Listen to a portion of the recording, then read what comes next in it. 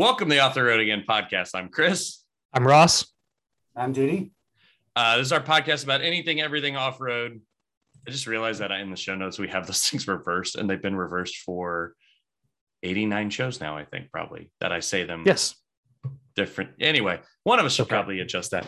As always, we're socially distanced. It's the only way we've ever done the show. Like, we did it before it was cool. Not cool. Terrible. Trendsetters. As always, I'm still in Kansas City, Ross is in Connecticut, and JD's in Colorado. So we've got 3 time zones again. Yep. Seriously. It's worse for Ross at this point. So it is. Yeah. I get the bad end of the deal on that one. I mean this in the nicest way as possible. You look tired. So. Oh yeah. Well, we're mid move right now. So that's the majority of it. This year. I get it. Yeah. And condolences in advance.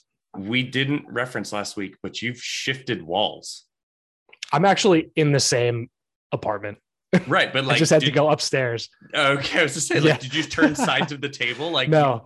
Normally he has a completely taupe wall behind him that is zero reference. Where mine's full of like everything's a lie. It's all a lie. Yeah. Exactly.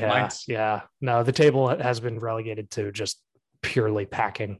So I totally understand. So there is industry news, and I didn't read any of it, which my work day job will enjoy that I didn't touch on any of this. So yeah, well, that's something they should know. So for the first time in forever is the appropriate way to say it, there's a new Tundra, and the new Tundra has a lot of new things, and it's not just new platform and carryover engine with new looks. So base engine is a 3.5 liter twin turbo V6, 389 horsepower, 479 pound-feet of torque. There's an electric assist hybrid, which adds some kind of motor-based bell housing and a huge battery under the back seat. And I can't see the power numbers because of the thing, and brings it to 437 and 583, which is the most torque. And that's a lot of torque. That's a ton of torque. It's a lot of torque it's the most in class. And as far as I know, like the most of anything that's not a full diesel, like a Duramax or Cummins. So the only point I have so far is the F-150 with its brand new EcoBoost way back in the day was 422 horsepower and 465 pound-feet of torque. And like 2013 in 8 years, we're down on HP. Yeah, but the thing is, for Toyota, it's probably very understressed. I hope they're probably looking for 250,000 miles out of these, whereas who knows what Ford's duty cycles are. Well, but and the big early EcoBoosts had a reputation for throwing coil packs and stuff like that, but like the carbon buildup. I don't know about the newer ones. I haven't done any research on those. Also, I can't afford a new one. To flush them out by now. Yeah, that too. So now the big headlines are 12,000 pound towing capacity, which is kind of mid-class, not really anything spectacular, but everybody likes to make the point, and having towed fairly heavy loads, like you don't really want to tow 12,000 pounds with a 1500 series truck. It's not really a pleasant experience once you're over like 8, even if the truck can handle it, because then you start to worry about brakes and the chassis. It seems like it's every dude who's driving between me to JD on I-70 and they're half-ton trucks. Yeah. Dude, they're all over the place between us. Like, it's ridiculous. They're invasive. So the other important things to know about the new Tundra are coil spring out back. So following Ram, which they did in 2010. Hey, for Toyota, that's about on time. Like, yeah, a little late to the party, but the new looks are kind of divisive. From afar, it could possibly be a Titan, or the prior Tundra just smushed a little bit. And there's a new TRD Pro. The TRD Pro has some really, really interesting details to it. There's a digital camo trim on the seats and even the fender liners. The actual plastic fenders have digital camo on them. Oh my gosh. I pulled an interior shot, but I hadn't found the digital camo yet on the. Yeah. Good much. You can't really see it in that picture, but it's it's a very fine detail. And the only other thing I can think of that comes close to as odd on a seat detail is when Ram had the Rebel with the Toyo AT2 pattern in the seat backs. So it's like, if you change the tires, your seats and your tires don't match, mismatched. So yeah, that's the new Tundra. The blue, like, okay, I know looks are subjective, but holy crap. Why I hate that grill. It's the whole front end. Like, yeah, it just looks like a giant nose driving on the street. Yeah. It's not good. And supposedly that's, it's got the blue badge. That one that we're looking at is the hybrid, and all of those cheese grater like openings are actually designed to flow air into something that helps with the hybrid. But sounds like a Ram from about 2014. Yeah, or the Chevy Flowtie. Sounds like marketing. That too. Can confirm. So, like, I'm not in the market for a Tundra. I'd love a full-size pickup again. We have too many kids to make one feasible. Like, it's horrid looking. And I like Toyotas. Like, I'm a Toyota guy. I mean, I drive a Suburban, but what? Yeah, I really hope that it's a case of pictures don't do it justice. Dude, that blue is like, the blue's pretty, but like the shape of the truck in that color is like. Well, the problem is the truck is blue, and then there's 5 acres of chrome real estate up front. So it's not a blue truck unless you're looking at it from the side or the back. So like the TRD red and the off-road trim, like, okay, I kind of get it. Still a bit much. Yeah. Sorry. Anyways, let's move on. Ford. Let's talk Ford. So we're not starting with the Bronco for the first time in a long time. We're starting with the Expedition Timberline, which I blatantly left out of the show notes.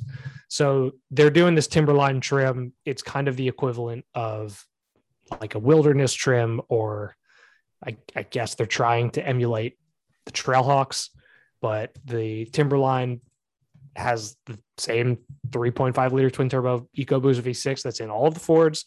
The truck gets like black wheels, bumpers, skid plates, and that's it. Well, ground clearance is higher, right? Ground clearance is higher, but they didn't say if that was due to suspension or just they tires. Just move stuff around. Like, yeah, I couldn't find anything on that. So I don't know. Nobody's going to take these things off road. It's going to be a, street queen. Well, and the Mr. Levine, Mr. Ford Trucks himself, pointed out, like, you could add a package to get like the cargo stuff up top. Mm-hmm. It's a Yakima rack. It's a Yakima rack. It's probably the exact same rack that came on the Heritage Edition. And it's also probably unreachable for anybody who's not 7 feet tall. So I can get it. You're 7 feet tall.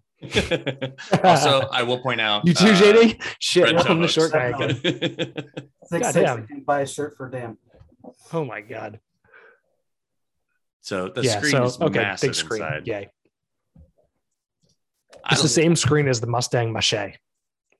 I'm good with this. Like, this at least, like, yeah, I hadn't actually seen the 2022 Expedition updated front end. Like, I like the front end. Like, and then they just add orange stuff. It looks like the Ford front ends from like 5 or 10 years ago. Yeah. You know what it looks like? Less fussy. It looks like what they've done to this Expedition with that guy that I showed that Suburban to you. What was that, last week or 2 weeks ago? Mm-hmm. Where I'm like, hey, maybe this is what I'll turn my Suburban into. Yes. It looks like Ford did what I'm thinking already. Yep. And so when I can grab a hold of one of these used, yeah, sure, we'll go ahead with it. Great. It takes the work out of doing it yourself. Yeah. So. I still need to get some 18s and some all-terrain tires on that. Should. Yeah, you do. Freaking 22s are killing me. Why'd we buy the top trim level? Because it's got all the fancy stuff. It does. You fancy. So that was Ford's probably biggest news, but the most exciting news was that Bronco Raptor is official. They've made it official. It's coming in 2022, and we don't really know anything else other than the name still makes absolutely no sense. Hippogriff. It's half a horse. It's half a bird of prey. It's a hippogriff from Harry Potter. I've been making that joke for a year and a half. I want fucking credit. I'm stealing that. You're not getting credit, but I'm stealing that. I saw somebody on when she watches this. Yes. Yeah, I saw somebody on Twitter do it today, and I was like, God damn it, that's my joke from like 18 months ago. Like, I want to go through my Twitter timeline and find where I've made that joke multiple times. So. Yeah, I want to go to the press event and just ask which half is Bronco and which half is Raptor. So the top half is Bronco, and hopefully the bottom half is Raptor, right? That's what we want. We want suspension. Like, that's not a pretty animal, whatever it is. No. So that's the news. The best part is Bronco Raptor was literally thrown in as an oh, by the way. Yeah. Like, reality is nobody except the dealers are going to care about the Expedition Timberline because they'll be able to sell it, for a couple grand more than a base Expedition. And it probably only costs like a few $100 more at invoice, but everybody cares about Bronco Raptor because everybody cares about Bronco and kind of still cares about Raptor. So I think some people are getting very frustrated with Bronco though. There are people that have been waiting for 18 months after they placed their order with no hope in the future of seeing their vehicles. And then Ford is now going, hey, check out the next one. Like, that feels very Tesla move right there. It's like not really a bait and switch, but it's like, hey, look over there, the shiny thing. Right. So, my local dealer who has had the Broncos coming window graphic up for 18 months now, now has a picture up of Maverick. It switched to like a Maverick truck thing. Ugh. I drove by it and I saw it out of the corner of my eye and I was like, well, that was a Maverick front end. So but at least it doesn't say Bronco is coming anymore. Yeah, right. That was during the pandemic, like it kind of made sense of everything. I shouldn't say during the pandemic, like we're still in the pandemic, but like at the height of the pandemic, it was like, okay. Well. Yep. Anyway. Only thing that's gotten delayed that much is the new James Bond movie. So, which I'll wait till it hits a service. Yeah, exactly. Is that Warner Brothers? Can I get that with HBO Max? Like, yeah, seriously. I don't know. I'll pay to see that. Happy to pay for a Bond movie. Yeah. Anyways, I'll touch on my updates very quickly. We spent a day in the woods on Saturday with my brother's Can-Am Maverick and my dad's Polaris Razor, and had one of the most difficult trail days we've ever had. It was mostly like in a valley, and we've had historic levels of rain here. So it was an absolute mud fest, and it was kind of uncharted territory for us. And it was probably the most amount of spotting I've ever had to do over like a 3-mile stretch. So it was a wild shit show, very muddy, and have to go back, kind of keep exploring. So that's the rundown on that. And then yesterday, the fleet company swapped out the C8 Corvette loaner for the Yukon Denali, which has a base price of 74 or so, 71, and it's 84 as stickered with the options. It has the Denali Ultimate package, which I'm still not really sure what that is, and it has the diesel. So the most exciting part's the diesel. I need to find an image real fast to make my point. I just moved my wallet further away from the computer. Yes, no, seriously. Like I haven't really driven it enough to give it a full evaluation yet, but it has the kind of presence that feels like the price. Whereas recently I had a, just shy of $51,000 Nissan Pathfinder, and that seemed like it could have been 35 or 40 and still been effectively the same vehicle. So curious to hook up the trailer to the Denali this weekend, see how it does. It clatters. It still clatters like a diesel, and it's, it makes all the diesel noises and has all the diesel torque down low. And it's such a polarizing experience because by now, like a full size SUV, you're just so used to either twin turbo V6 or, a big V8. And what is that a picture of? So this is something that and since both of you guys are a little more Jeepish, a little more rock crawly, I wanted to ask your guys' opinion on this. This is the back end of a Yukon AT4. Mm-hmm. And my mind can't get over how low these lower, I'm assuming it's a lower control arm, right? It looks like it. It looks like it's an arched control arm. But like, with that, you're not going anywhere with that. Right. No. Like this is the AT4. Like this okay. But every Tahoe has the same arm on it. Like when I see him in traffic, like my brain is like, why is that lower than everything? Like, yeah, you hit a rock. I mean, if you want to find a perfect example of how badly they can do it, look at where the rear shocks are mounted on the ZR2. They're mounted like inset and then drop down, one in front, one behind the axle. And it's literally the first thing to get blasted by a rock. There's like effectively no protection, and it's an off-road truck. So we won't really touch on that. Anyways, last update on me is there are the beginnings of talks on tires for the Jeep. So when I bought the Jeep, it still has 285 7017 KM2s on it, which are, in my experience, not a spectacular winter tire. In all fairness, I had them in like a, Pizza Hut cutter, tall, skinny on the 4Runner that I had them on, but they were a little bit hairy. So, and these They're are really not fun. No, that was the first set of tires I had on my JK, and they were not fun. You had them too? Stop. And you switched to, you have a Duratrack now, right? Those are the best snow tire I've ever had. Yeah, for me they are. Yeah. And I had them on Ross, what's on it right Avalanche. They're BF Goodrich Mud Terrain KM2s. They're 285 70 17. So have begun talks with the company to test out an all-terrain for it. So we'll see what pans out. Looking forward to it. And that's it. Those are all my updates. You have the size of the 18s that I need too, right? Yeah. If it works out, I'll loop you in. So this is a JK heavy podcast tonight. It is a JK heavy podcast. We're going to talk all about JK once we get to JD's. My update is I can't decide on leveling kit for the Suburban or not. I need to raise the nose because it drives me fucking nuts. But they're all the same. It's a piece of metal. It's two keys that lift the body and the frame. And we won't get into the specifics of why I haven't spent the small amount of money. No, you have Magnarod. Actually, no, it should be the same. It sits below the shock for a leveling kit, but anyway, there's other stuff. I want to talk about Musto and Alana's show because we had them both on the podcast, 2 separate episodes. Holy crap, it's way more entertaining than I thought it was going to be. That's a freaking build. And I don't think they told us they did stuff to the Suburban, but the second episode, bell housings, drive shafts. Yeah, they're having custom drive shafts made for the thing. That's in depth.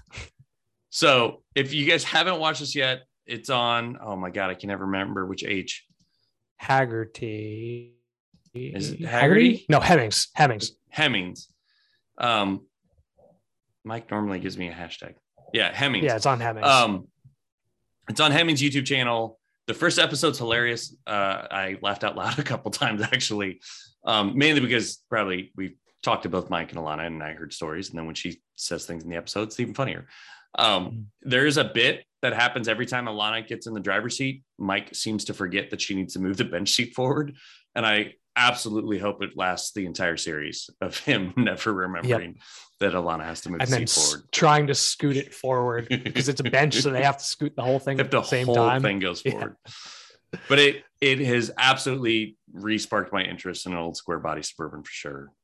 Killer truck. When I was at LMC Truck, that's all I could think about was a 91 GMC Suburban because those have cruise control. Nice. Oh, fancy. And then if you don't really care about it, but I would want it, very much similar to what they got their hands on. I don't care what the outside looks like as long as it's mostly solid, but I want the interior to be nice. So it's not really a rat rod. What would that be? Like a Presto build. I don't You know. better do it soon though, because There, it's going to be 3 times the price in 5 years. have you met everything right now? Everything is gone up. Fuck, that's true. Yeah, it's bonkers. Absolutely bonkers. Yeah. So that's my update. Go watch Mike and Alana having fun in a square body. Yep. Do it. So anyway, so JD. Yes. Trails Off-Road Rider. So let's get into it. All right. So the first thing I'm curious about is how you got into off-roading and then subsequently to the point of writing full-fledged like trail reports and scouting reports, because there's a huge delta between like, I'm just going to poke around in the woods and I'm going to, be somebody who literally documents full trails. So for me, it rolled back to a place of frustration. In 2015, we moved to Colorado and I had a 20-year-old TJ and we went out to hit some trails left and right. I was having a great time with that. And then one day on a relatively reliable, I thought at the time, site for Colorado, I was directed to a trail that had been closed for more than a decade. Decade? Holy shit. Yeah. And getting back to a regular trail was going to be another 2 to 3 hours. So we had to drive around. I was really upset that day. Mm-hmm. And then that kicked off a web search when I got home. And that's when I found out about Trails Off-Road and the guy who started that site. And he had a few people working with him. There wasn't a whole lot yet, but we had an idea. And he had kind of run into a similar situation with the exact same website and had a similar idea. But let's get it a little bit deeper. Let's make some get some more information, make more information available to people before they go out. And that's what we started doing. Between Todd and us as a group, we've all kind of come up with what we use now for our template when we go out to try to get pictures and stuff. We're trying to make sure that we give people enough information without overwhelming them. But that data collection, it's no joke.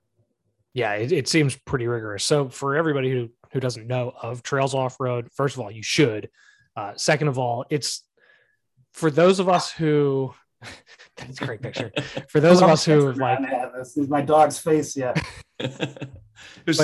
People who like have gotten into hiking know all trails, and we have Hike the Hudson Valley, and it's literally like step-by-step pictures of where the trailhead is, where like a waypoint is, where to turn when you come to a junction.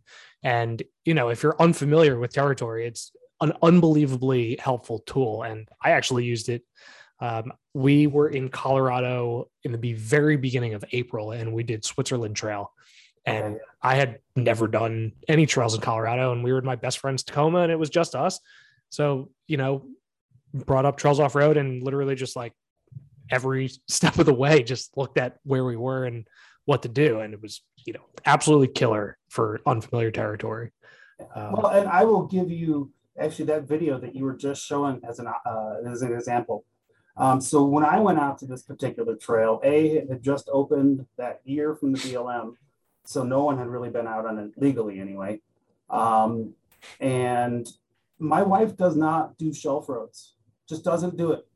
So if you look real close in some of the footage from here, you'll notice that she's not in the Jeep because she's sitting back out of the Jeep. And when I have the opportunity to look at trails before I go out there, I can actually make sure that those things aren't going to be a problem. Because the last thing I want to do is a panicky passenger of any kind. Mm-hmm. Right. Yeah, that's not good for anybody. No. So who's piloting the drone? So that is the American ingenuity of the Skydio. The Skydio drone, if you've never heard of it before, it's from an American company that makes them. The Skydio 2 is about a DJI level camera, 40 frames, 4K with 60 frames per second. And the footage ends up coming out really great. But the best part is that it flies itself. That's and most of the time that works out. And when it doesn't, it really doesn't. When it doesn't, it really doesn't. I was actually out on Sunday. We got some of the leaves are starting to change here, so it's just getting some fun video. Mm-hmm. And the last part of my day, I crashed, and I just looked back, and all of a sudden, it was gone. and it said that there was a problem. So I stopped the Jeep, and it's laying in the middle of the trail, and it just hit a branch that it should have been able to see. But they've been pretty good about that kind of stuff before. So they'll actually warranty replace it if their drone failed to avoid an obstacle. Oh wow, that's impressive. Confidence. Yeah. It is. That picture that Chris just had up, or was like hovering over, of the dashboard of your setup with your, tablets and mapping. That one up? If you go further down, actually. That guy. Yeah, I'll get there. Yeah, that's the one. So, yeah, I mean, that's a ton of stuff. So what's the process like when you go through it, when you run a trail? What's your process? How intensive is it? So it's streamlined now because I've been doing this for 5 years, almost 6 years. So I kind of got a real good rhythm going. And if I'm honest, I could do everything I needed to do with just an action cam and a cell phone. Oh, wow. I mean, it's really more about the data that you collect, and all of the gadgets that I've added over the time are just to make my life a little bit easier, because I'm usually collecting multiple trails in a day. If I'm going to drive an hour and a half to 2 hours to get to a trailhead in an area, may as well make it worth my while and get 3 or 4 trails in there and get as much packed into that day as I possibly can. God damn, I can only dream of that. Well, but that takes up all of my time, and I love it. I love doing it, but it takes up the whole day. And the number of times that I come home after dark, and I get that look like, really, you stayed all day? Really? Like I was working, I promise. I was working. See, yeah. I was out there getting data. Out there getting information. Yeah, that's pretty cool. What's going on with your gauge cluster? I'm eyeing that through the steering wheel there. It looks like a JL cluster. Yes, it's actually, I think it's cooler than a JL. It is the Caro Botar. I'm not, I'd have to pull up they're linked to in that particular picture. Okay, I'll take a look. Yeah, and what it is a digital dash. You take out, and I did that one myself. I'm not really a car person in any way, shape, or form, but I was able to pull that out and do that all myself. Oh, look at that. Oh, maybe not. Maybe I can't do anything. Maybe I shouldn't still be sharing. Oh, you just got blocked on Instagram. See, what did you do? Here, wait 1 second. I can share real quick. I got it up. Yeah, that I've never seen that before on a JK, so that's pretty freaking cool. Out of my top 5, it's probably my top 5 upgrades. It's visually nice. It's much nicer than the old cluster that I used to have. It's actually kind of hard to imagine it when I see it sitting on the shelf sometime. Like I really drove around with that. It's got some cool stuff. You can change the pictures and the background and the mode. I had a guy from Australia actually customize it so that, change the color of the Jeep to match and stuff like that. Oh, that's so cool. It has an intro logo when it boots and all that kind of jazz. So yeah. Oh, that's a perfect picture. Oh yeah. Mm-hmm. Oh, that's so good. Yeah. So it's a little pricey, but I really like it. It's really well worth it. Excuse me. What are your other, since I'm very new to JK land, what are your other tops for things to do? In the picture there, you probably saw where my camera was at, there's a digital mirror. As soon as I put a tire on, as soon as I put a tire carrier on, as soon as I put a tire back there and some Rotopacks, I can see nothing. Yeah. So what I did was a couple years ago on Amazon, yeah, there you go. They were just kind of, from all the different Chinese companies. There's a few companies now, American companies, that are making them as Jeep, replacements for the mirror, but it's pretty factory looking. You run a wire for the backup camera and you just run it constantly as opposed to just running it when you're backing up. Mm-hmm. That's pretty cool. It's great. It's got a DVR built into it too. And as somebody who got this Jeep because of an accident. Oh no. With the TJ? No, I had a Jeep Liberty through a family member. And when I got hit on the highway here, and they totaled it out. So that became the yellow Jeep. Nice. Oh, I mean, I'm not complaining these days. No, that's all past. Yeah, the Jeep looks like the JK at least has panned out pretty well for you. I use the hell out of it. I'll tell you that. Yeah. How many off-road miles do you have on that thing? So I don't know that I could answer that specifically. I actually was thining about that earlier today. If I could pull a report of all the ones that I have, I can't. I know that last year in 2020, it was about 12,000, 13,000 miles Jesus. total. Oh my God. Well, we had a couple, I should preface that too, saying we had a couple big trips. Since everybody was kind of locked down and really couldn't do anything, we just kind of went out by ourselves, rented a hotel room, and we went to Drummond Island. We spent 4 days there in Michigan. Yeah. I've heard good things. Trails. Yeah. And then my dad lived in Kentucky. And when I went down to see him, I did some stuff down there, Land Between the Lakes. And we're going to head back Midwest early, and next year probably do something in Indiana, check out that off-road park they got over there, and maybe a few other things. Cool. But Very cool. It's all about, if I'm going somewhere, chances are, unless I've been told by another party in this household that I'm not allowed to, I'm going to try to find out where those dirt roads go. We were coming back from Drummond Island, driving through South Dakota, and left and right, there's just BLM roads. And I knew they were roads, and she's just looking at me going, if you do, it's over. I'm just going to have to leave you. So we've been driving for a while. Jesus. He was done. Yeah. Yeah. Okay. Well, I mean, that's an ultimatum. That's Yes. an ultimatum. But the mirror is important. And the other thing for me, always recovery equipment. Use your first order of business, winch, those kinds of things, especially if you go out by yourself at all. And if you go out by yourself, in that picture is a spot device. So we have the ability to just press a button and get some help.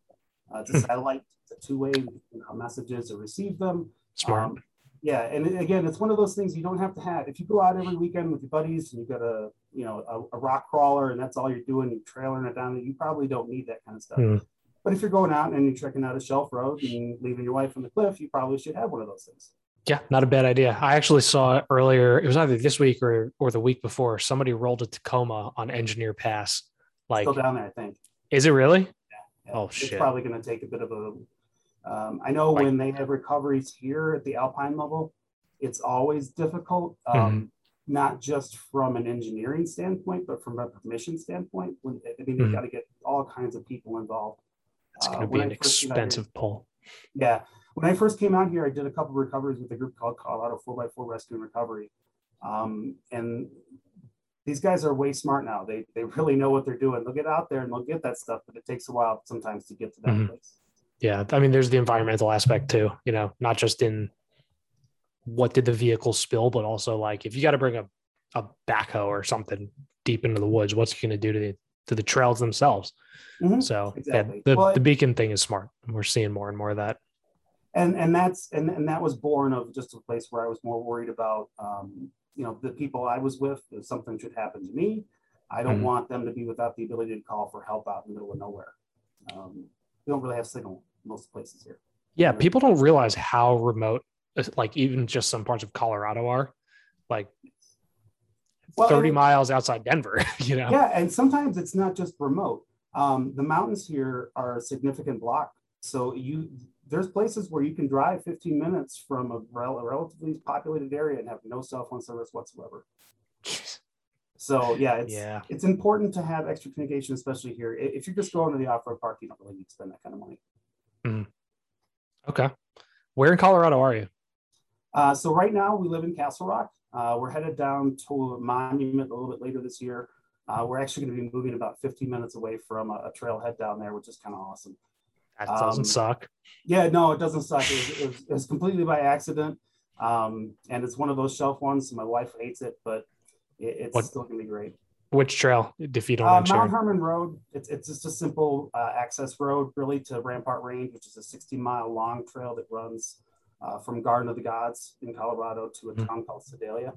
It's got a ton of trails off of it. It's where a lot of the Front Range here spends their time on the weekends. Oh, wow. Okay, so I'm hopefully driving out there, so I'll have to. I heard. I'll have to ping. Yes, I heard in the last one you were going out this way. Yeah, trying to figure out how and when, mostly when, but it'll be January. in 22. No, January's too cold. Oh, I know. I'm looking at maybe like Prescott, Arizona, or something in January. that's doable. And Heard good that's things. where we plan on spending our time in the winter, because Yeah. as soon as October hits, you can't get above 10,000 feet here.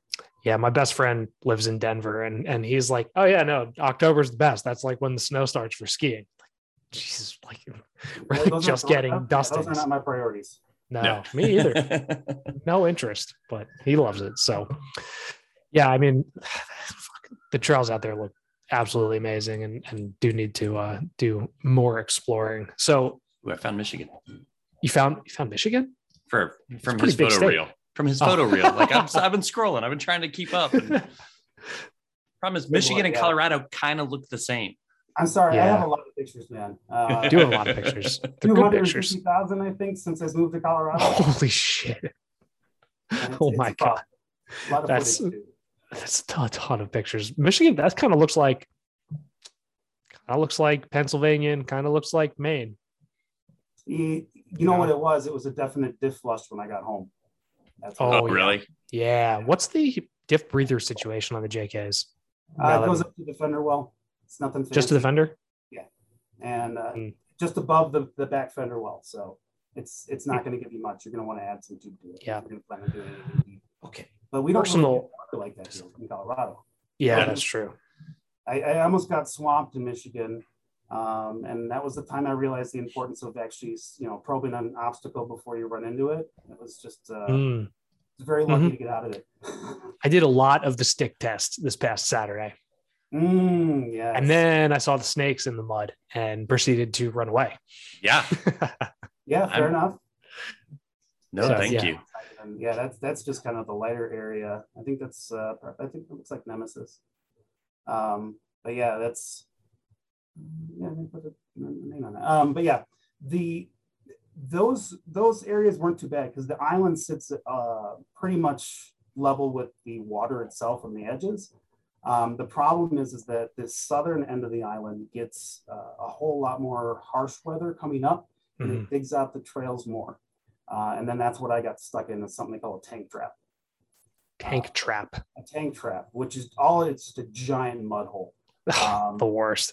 Yeah, and then I had to swim through it to get my winch line and all those fun things. And you learn yourself. I'm still learning. I've been doing this for 5-6 years. I'm still learning.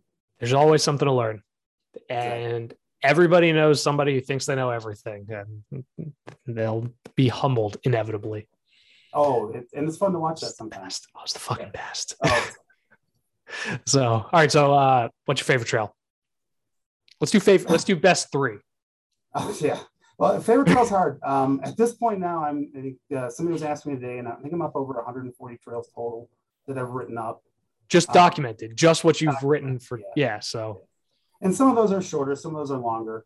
My all-time favorite trail is Argentine Pass. Argentine Pass is just outside of Georgetown, Colorado, and it's about it starts at about 9,000 feet, goes up to I want to say 13.1, 13.2. got 13,162 on here. Yes, and it's the highest that you can drive. It's one of the highest peaks that you can drive to in the country off-road. Oh, So wow. you can get Pikes Peak, which is paved, and you can get to Mount Evans, which is paved. But all of that is just dirt and rocks. And there's actually a couple of obstacles that have kind of formed over the years there just due to people running it out. Because this is another one that's close to Denver and very popular. This was actually the second trail that I rode up. The first trail was called Hunky Dory Mine. Unfortunately, that trail got closed the same year that I mapped it. But Argentine is still open. It's got an amazing old float mine on it. And it's got some really, the float mine was, What is a float mine? they separated the ore when it came down off the mountain. There's a lot of mining in this particular area. Interesting. There was Waldorf mine and Santiago. Santiago is the one that's still intact. And I was actually able to go back into a few years ago, which is really cool. I mean, that's pretty rad. Shame about Hunky Dory because best name ever. But It was. That's part of the reason why I picked it. There you go. that's so good. I could spend I spend hours up there every time I go. If you see me going up that way, there's a good chance you'll see me at the summit for a good hour or two. How Fun to be on top. Just yeah. I How love many it. years ago? How many years ago is that? And how far has the Jeep come? Because I can tell just from that picture that it's come a long way. Yeah, no, you can carbon date how old the picture are based on what kind of upgrades have been done. Fenders aren't cut there. I don't necessarily know if it had a new front winch. I don't think it did. Yeah, I didn't see it. It looked pretty stock. It was probably brand new when I got it home. Maybe whether or not I should have got up there was questionable. You made it. I knew it though. I knew the trail. I think it'll be all right. Yeah. I got those MTs. I'll be all right. Yeah. Well, famous last words. I'm running MTs. Okay. Street air. Yep. Street air pressure. Yep. Okay, fine. Go for it. See that all the time. I only popped one, and I popped it on Argentine actually. Oh, well. Ironic. Reason to upgrade. Yeah. I was so happy that day. We had a hailstorm. I want to say about 3-4 weeks ago, and usually my Jeep is in the garage when we're not out. And this particular time, it happened to be at the Jeep dealership, thanks to that Mopar Plus. And we had a hailstorm roll through, and first time ever I had hail damage. And everybody's like, "Oh, I'm so sorry you got hail damage." I'm like, "What are you talking about? It's going to cost me money, but I'm getting a new hood." Yeah. So yeah.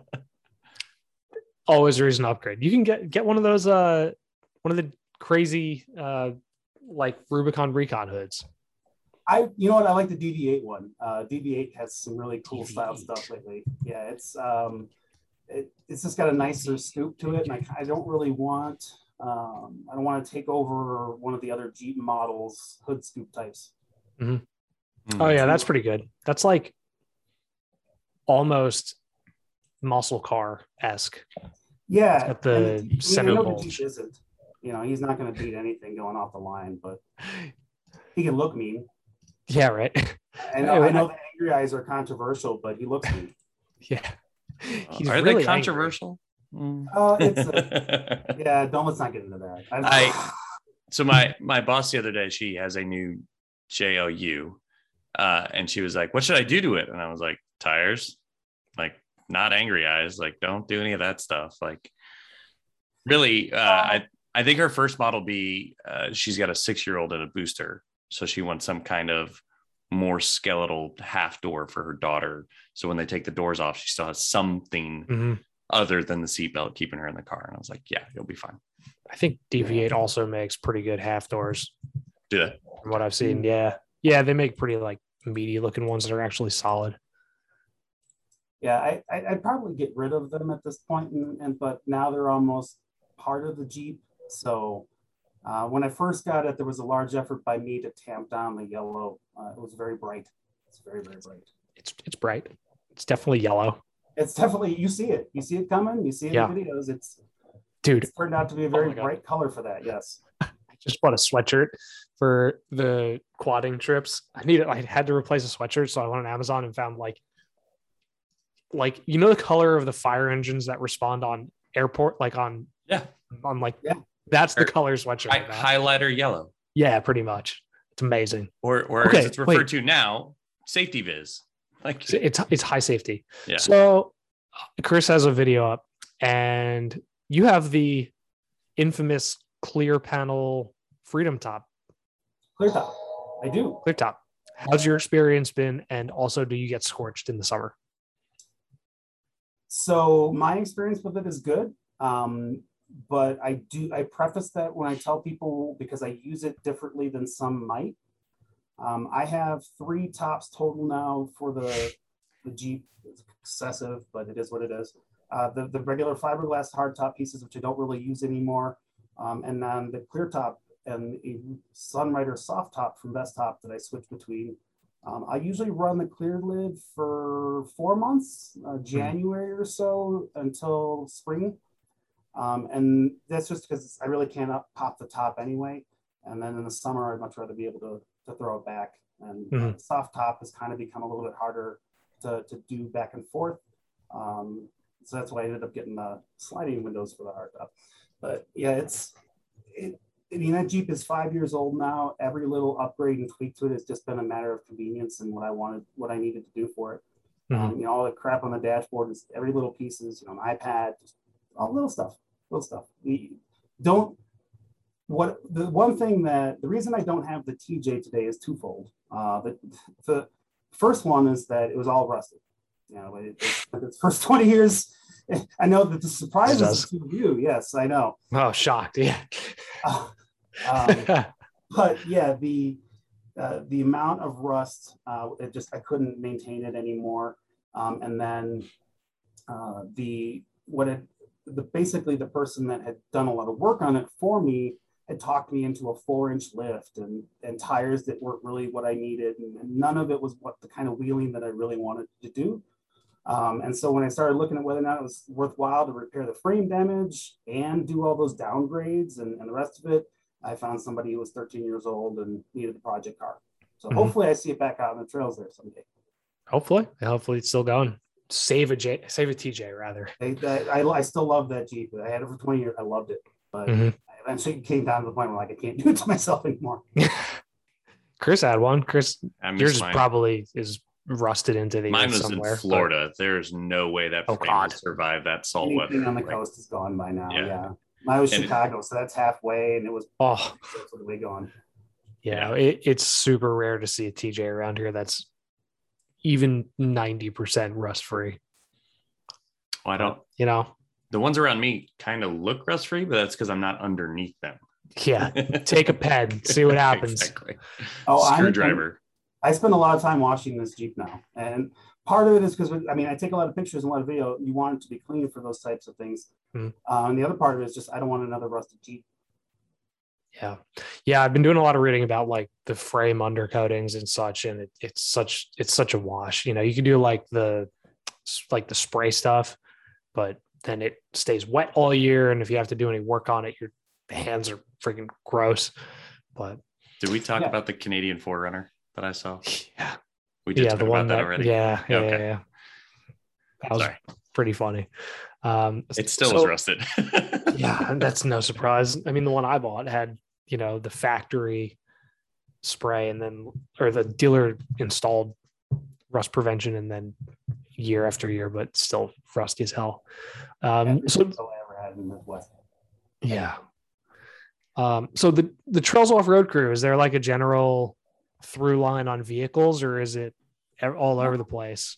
What's fun is if you check out the Trails Off-Road YouTube channel, you'll see a lot of different vehicles there.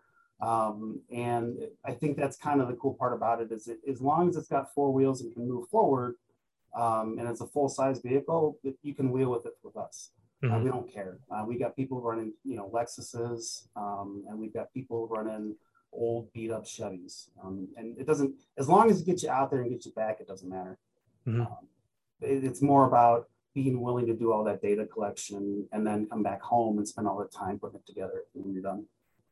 Yeah, man, I can't imagine. I mean, I write occasional trip reports for like Tacoma World and, for Hooniverse or something, but that alone is a freaking job, Oh yeah. I mean, we ask our community to leave trail reviews so that we can get an update on what things are going on.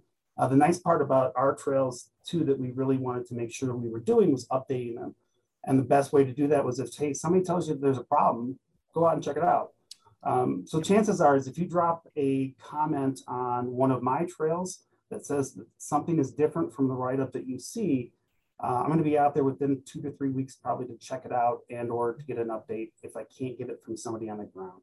And that's just I think that comes a matter of pride. A lot of us who are still doing this, we had a lot of people we started. We don't have so many people anymore, but the people that we do have are very dedicated. And we want to put out a good product for folks. We want to put out a good guide. I want people to have fun.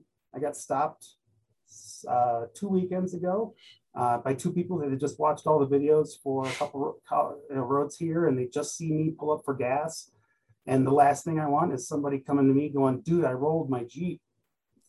So, or you misled me. And I had a huge problem because you said it was easy and it was hard, or said it was hard and it was easy and I had a bad day.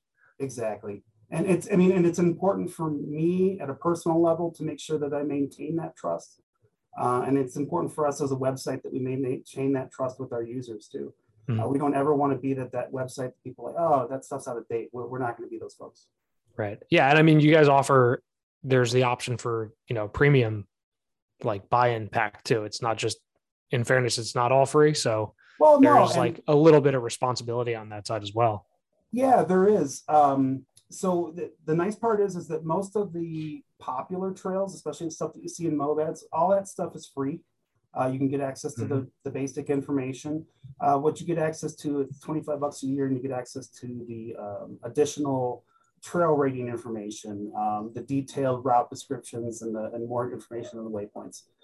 So it's just kind of drilling into that. And then there are some more trails. As we as riders kind of go out and find those trails that no one knew about, those are kind of coming in. We give those directly to our members to look at and go out and explore those trail guides. But for $25 a year, it's less than a half tank of gas. Yeah, seriously. I think it's on the dollar. This is my favorite thing ever, because I was on the website and I was like, oh, search by state. I clicked Kansas. It's exactly what I expected it to be. Now I looked at Kansas. There's not a whole lot, my friend. No, it's because literally it's, what is it, Ross? Less than 1% is public land. Like, yeah, it's all owned by farmers and ranchers. 6. Yeah. I tried. I looked. It was like, I'm going to be driving through it. I may as well check. I have some dirt road routes that we can direct you to, but nothing that, like, the local group, they're like, all right, I'm new to the area. What trails? And we're like, there are no trails. Like, trails don't exist here. Yeah. Yep. Yeah. Well, Kansas City, that's not too far from Land Between the Lakes and some of that stuff. Well, Arkansas and the Ozarks is 3 hours south, like it's up the east. Yeah. Close enough. All right. So I thought it was hilarious that there's nothing.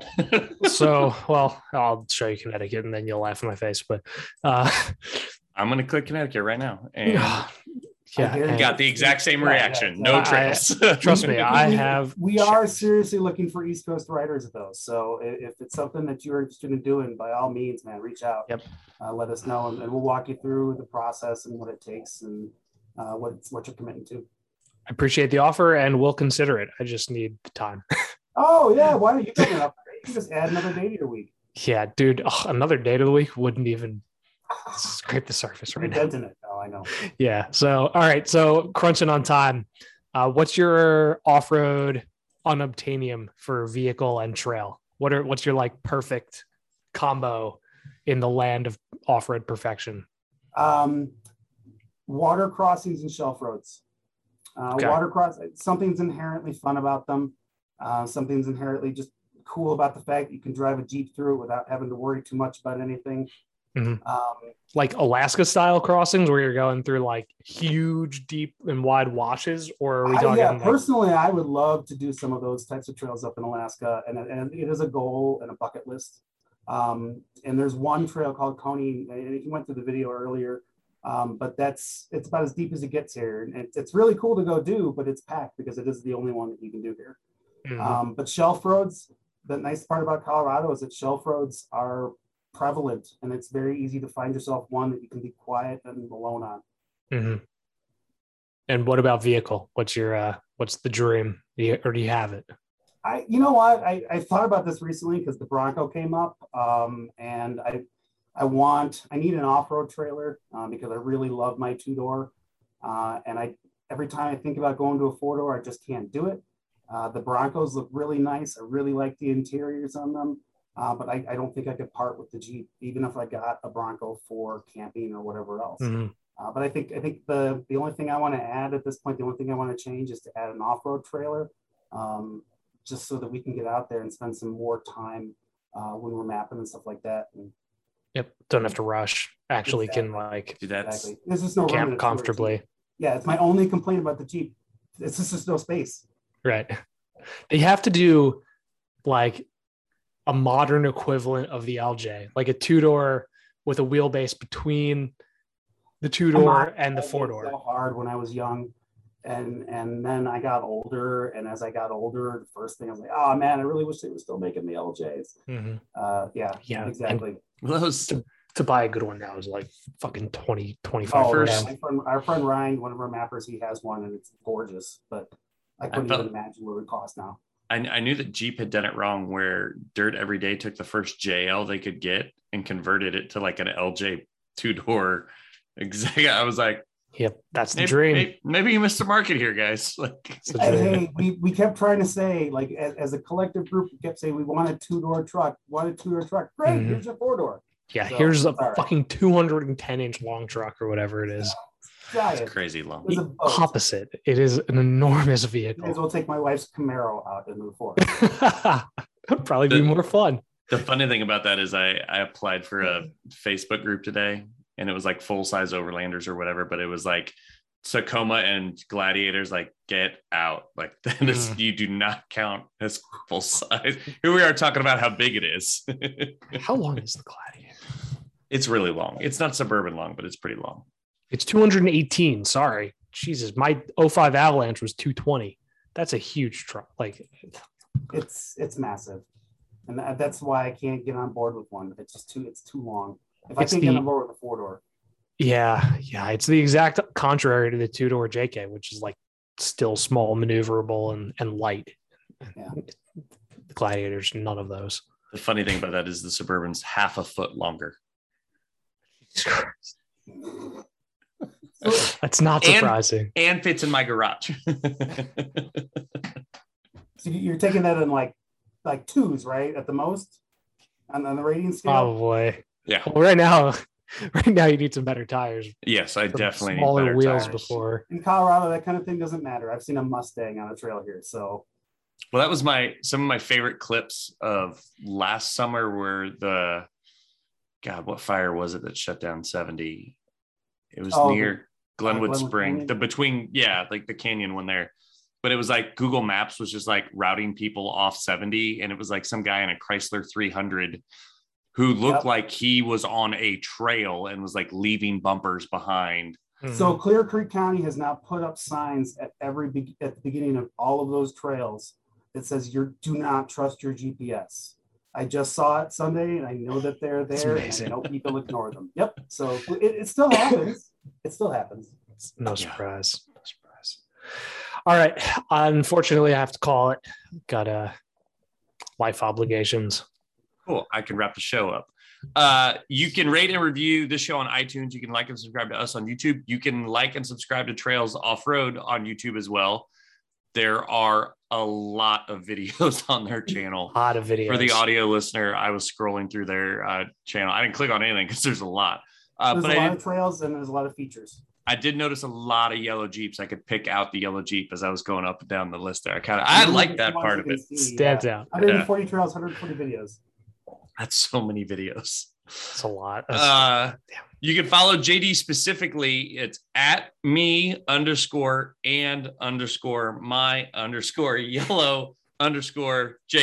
on Instagram. Yeah, if you just search for me and my yellow JK, it definitely comes It'll up. come up. Yeah. It'll come up. Yeah. And then it's at Trails Off-Road is their Instagram. At Trails right? Off-Road on everything. I don't think we're on Twitter these days. We got YouTube, Instagram, and Facebook. You're not missing Website. on Twitter these days. And the website. Trails I Off-Road on website is. Twitter, it's drugged, and that's why I'm not on it anymore. Yeah. The nice thing is I've been re-curating my feed. So like I've literally got it down to like weird car Twitter, weird off-road stuff. I've got rid of most of like All you need. Bravo, sir. I cannot self-regulate at that level. Yeah. It's like my I can. I just local don't have sports Twitter. team contributors. That's it. You have it. And I tag you and stuff all the time. You have no idea. Do you really? No. Oh. Robbie and Joel, every time they're on the Have an show. account in your name and posting on it. Yeah. Apparently.